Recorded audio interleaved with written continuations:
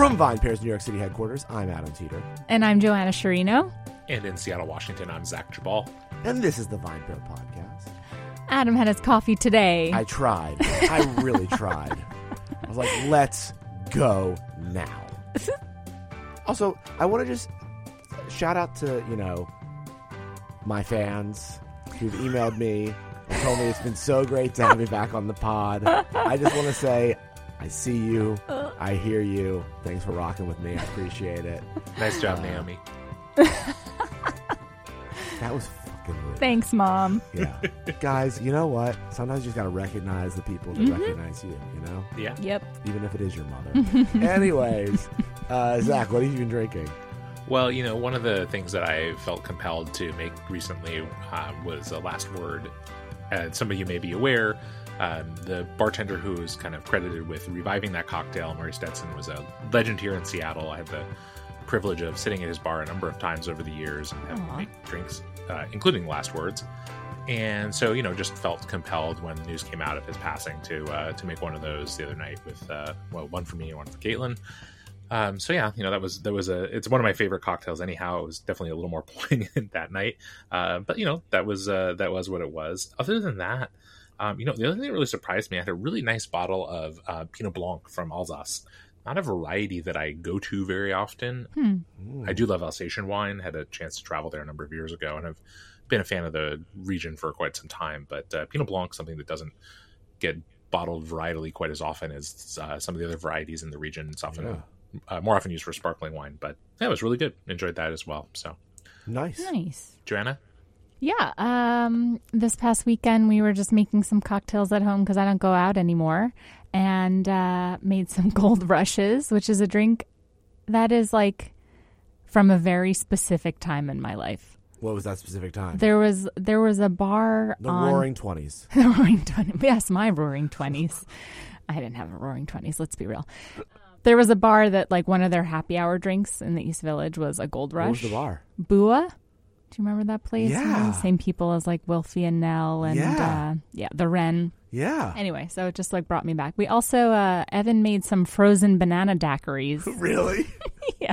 What like, compelled him to make frozen banana daiquiris? I don't know. I said, let's make daiquiris.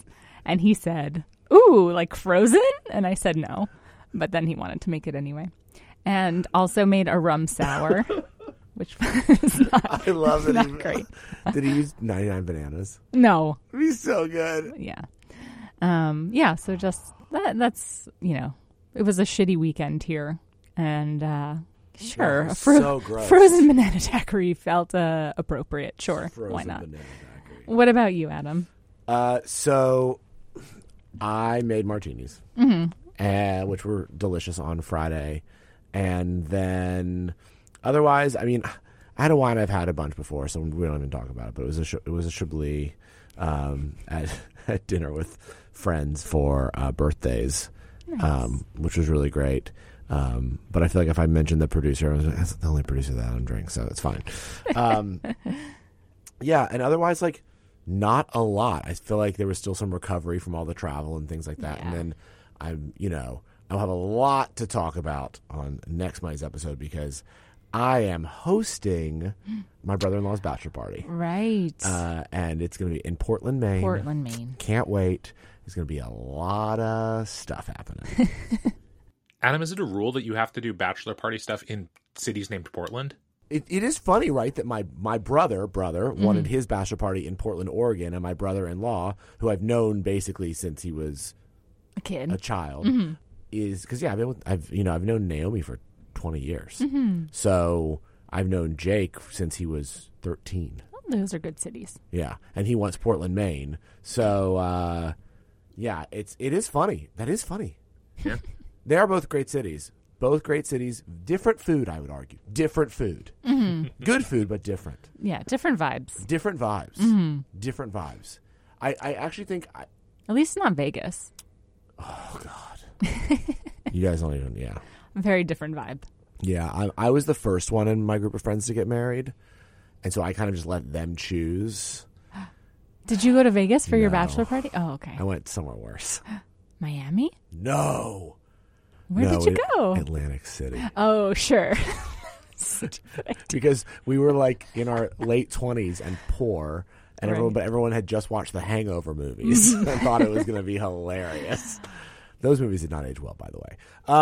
So I thought we would have an interesting conversation today along the same line of conversations we've been having about wine's demise, which is that news has come out in the past few weeks that Pernod Ricard, which some people say, I think it's always said that Pernod is either the second largest or third largest, but I've always mostly heard second largest alcohol company in the world, are looking to yet again try and sell their entire wine portfolio.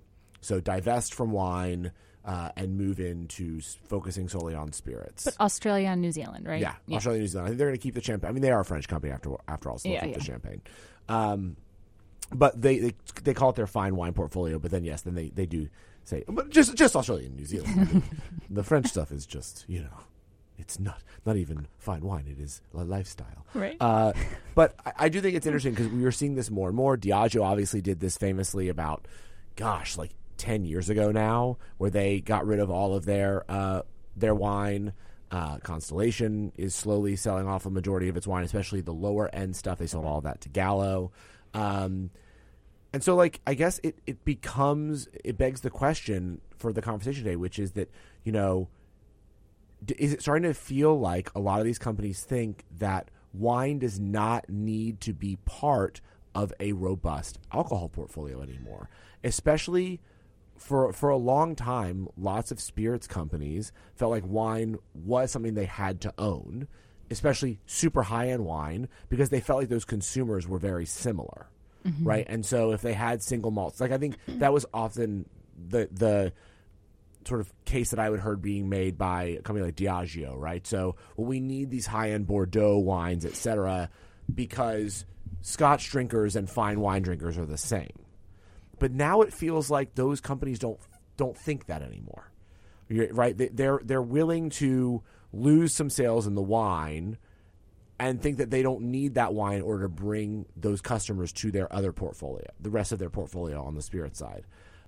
I think it's a really interesting thing to contemplate, that wine just continues to seem to be something that is being placed in a much more specialized part of alcohol, where wine is only bought and sold and made by wine-specific companies. Yeah. Gallo, I think, being the exception, but Gallo being the exception in the fact that Gallo is moving into spirits. Yeah. Then Gallo is a spirits company moving into wine. I can't think of any other company, really, that has both a highly successful spirits portfolio and a highly successful wine portfolio. It just seems like from a spirits point of view, the opportunity isn't there in wine. Yeah. Whereas from a wine point of view, there is a huge opportunity in spirits, right? Yeah. And that's why it works for Gallo. Yeah. But I think we've seen this, especially from a business side of things in the drink space, that spirits continue to be very popular, outperform wine. It just makes a lot of sense. And why would you, why would maybe 10 years ago it would be different, but now why would that even be a part of your strategy? Yeah. As a brand? I think a huge part of it too is that, as I kind of actually mentioned on the last episode we did, there's this problem that wine is having in the modern marketplace, which is that it just doesn't move quickly enough or change swiftly enough to keep up with changing consumer demand. And that's true of individual producers and regions, and it's true of the category as a whole. And I think about the attempts that have been made to kind of create products that are sort of, frankly, wine that is meant to target segments of the audience. Think about we talked a few years ago about bourbon barrel aged wines, right? I don't think any of those have had a huge amount of success. I think that, you think about with, kind of other sorts of flavored or kind of I don't want to say adulterated is kind of the wrong word, but, just the kind of, manipulated wines. And again, if you're a drinks company that sees, as we've seen so much in the last half decade, a real kind of important piece of your business has to be getting new product to shelves that meets changing consumer demand, whether it's for specific flavors or categories of drink or, getting into RTDs and things like that. And wine just not very good at that.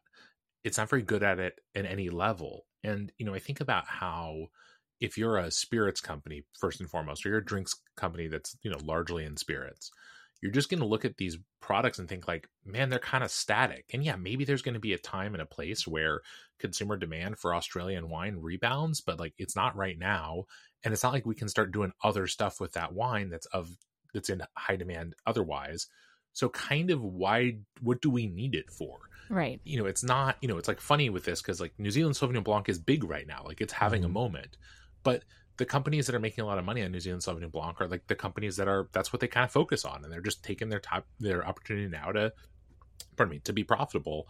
Yeah. But if you're a big multinational, I think you prize kind of consumer presence and you prize reputation in some ways. But a lot of it, I think, has to be, like I said, right now, this premium has to be placed on how malleable is your product, how quickly can it change and adapt to the current landscape or what you project the landscape to be in a year. And wine just as a category is really ill-suited to that.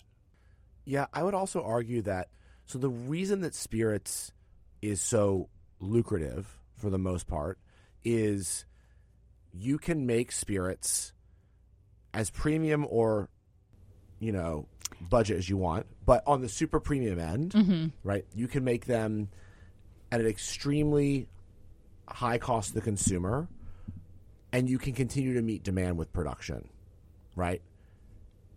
I would say that I believe there are only 2 categories of wine for which you could both make the consumer believe they are super high end luxury and continue to meet demand. I mean, you might cut some corners, but and meet demand. And those 2 categories are basically the two categories that are fully controlled at this point by LVMH, champagne and rosé. I think both of those, as we've talked about before, are seen as massive luxury categories that you could compare to spirits categories in the places they are consumed, in the way they are consumed, in the signals they give to others about what it says about you while you are consuming them. It is those 2 categories. And otherwise, yes, there is super expensive Burgundy, there is super expensive Bordeaux, there is super expensive Barolo, but though they are often very specific brands, and part of their appeal is their allocation. Right. And they still are a little too nuanced for like the general consumer who's looking to just show that they're wealthy and that they also have a black card and they're wearing a Rolex. And champagne and rosé can do that, which is why while Pernod is selling stuff off, LVMH is going out and buying Menuti. Right. Right? Like they are basically saying we're going to invest in this specific category. And why I think LVMH would admit wine is still a very important part of their portfolio, while they also do own some of the most famous spirits in the world, including Hennessy.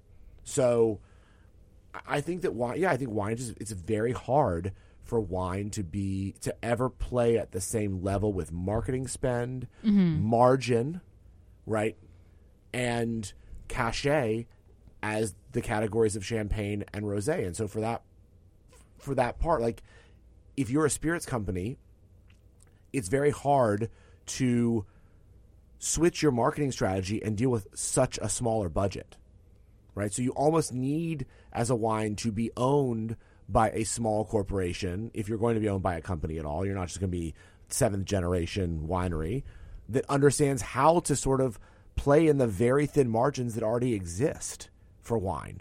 And Pernod can't do that. And Pernod is also a public company. So these wines are just like really negative values on their balance sheet that make their stock price look bad. So you might as well dump them and the stock's going to go up. Yeah. From a cost point of view, would like those producers be very expensive for a company like Pernod to buy? Bordeaux? No, I think a lot of those producers would be bargains to them compared to what they'd pay for a spirits brand. We would all say we'd take that money, but you're not going to find any of these brands. They're going to be Casamigos prices. Sure. Maybe in champagne or rosé, if there was a brand that just came out of nowhere and was massively culturally relevant.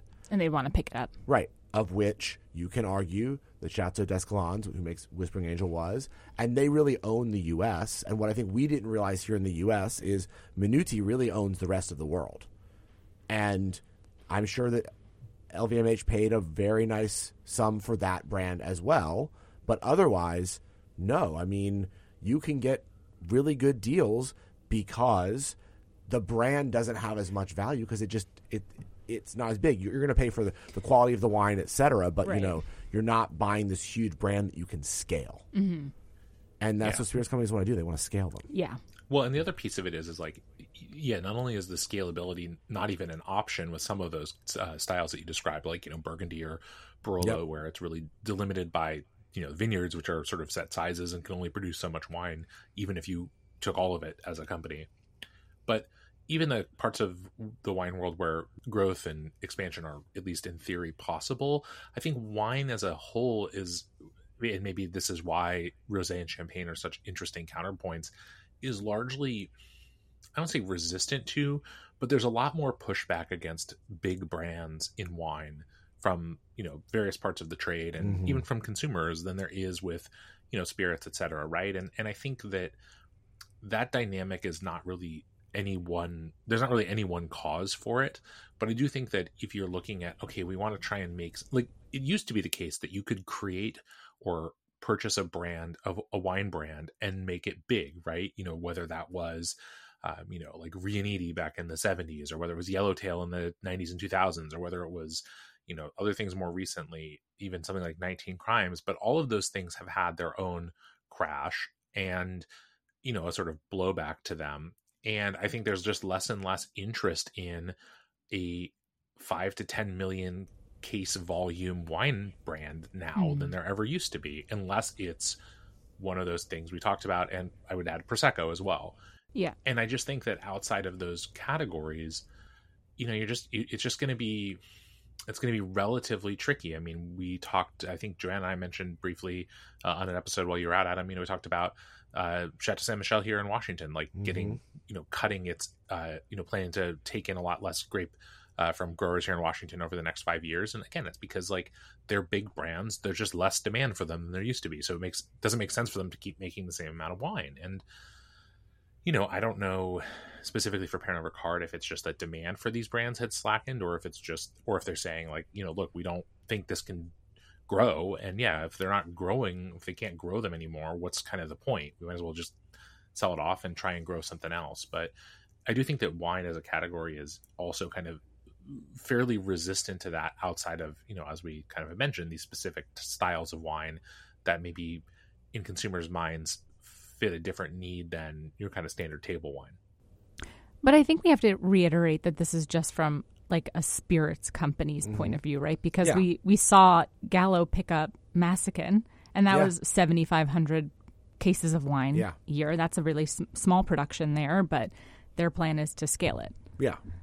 But I think their plan to scale is a different size of scale than what a spirits company wants to do. Yes, companies want to be millions of cases. Exactly. Right? And, they don't want to play in a space where it's even only a few 100,000, unless, again, it's super high-end single malt Scotch. Like those types of spirits, they also understand because the margins are so high, and the only place you can hit that in wine is champagne. Right. Where you can have the margin be super high because people will pay for it because of what it says about them, and they can still be a few 100,000 case brand potentially. Now, some of these champagnes are million case brands, but you can be that, and that's very, very rare.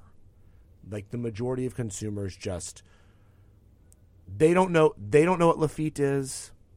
Their friends don't know what Lafite is, so they think it sounds like you're talking about their feet. So therefore, they are not going to buy that wine, even though it is a first growth Bordeaux.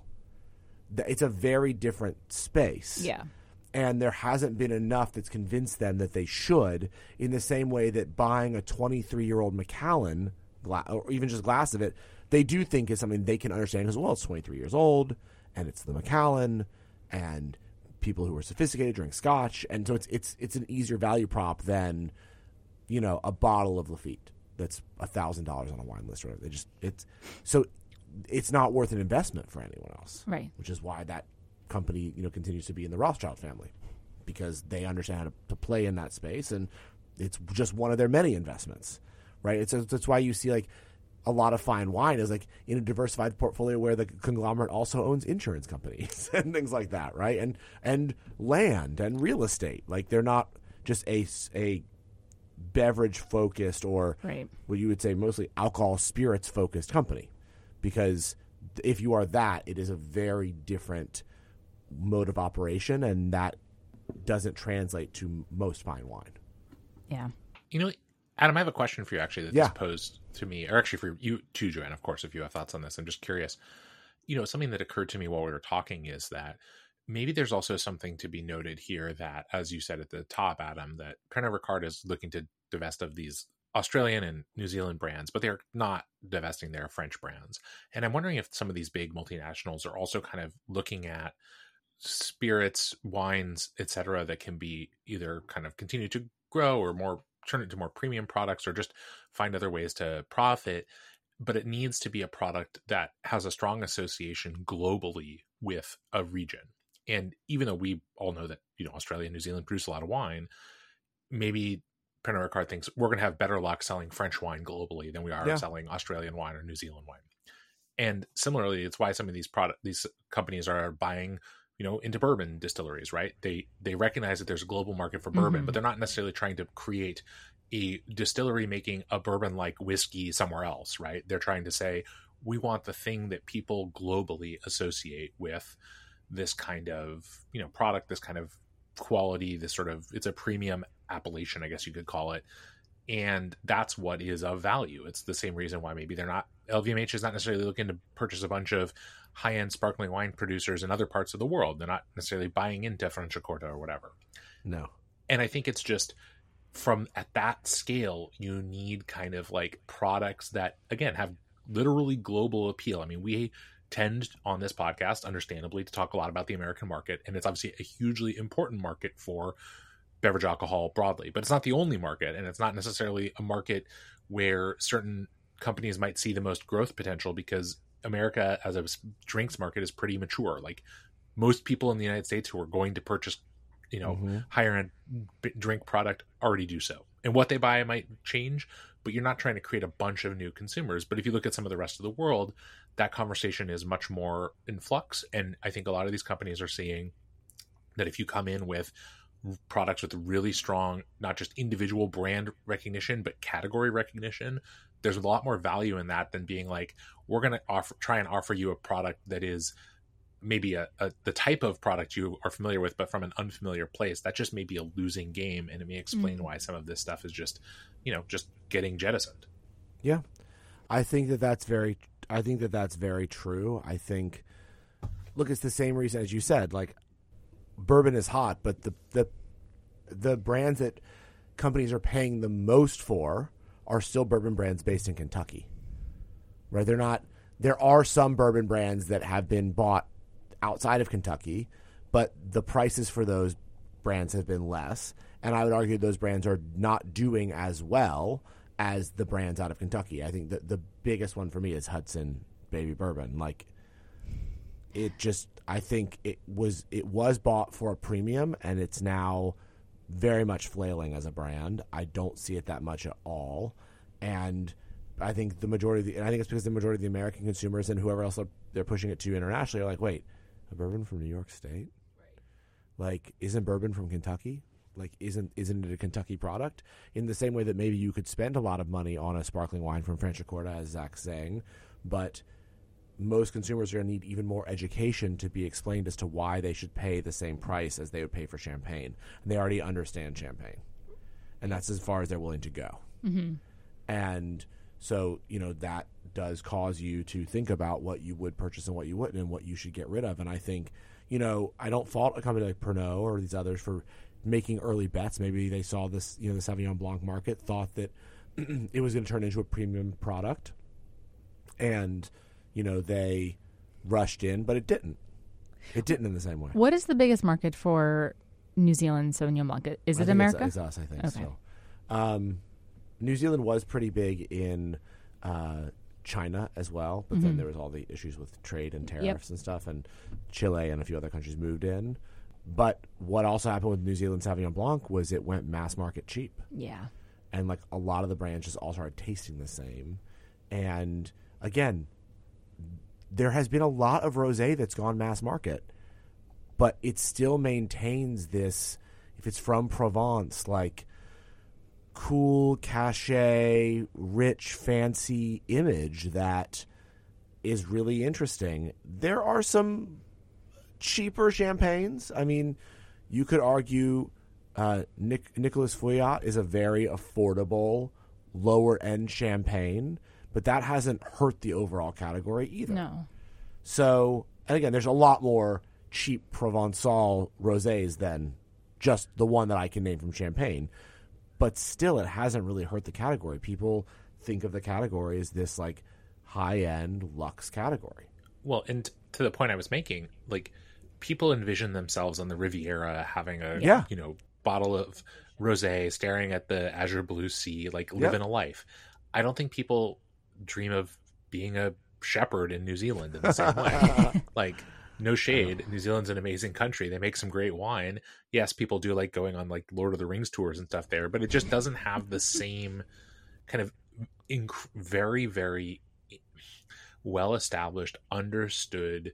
You know, I mean, again, we think about these products and we think about how part of what people are buying is this sort of, you know, part of a lifestyle, an image, you know, an affordable luxury, right?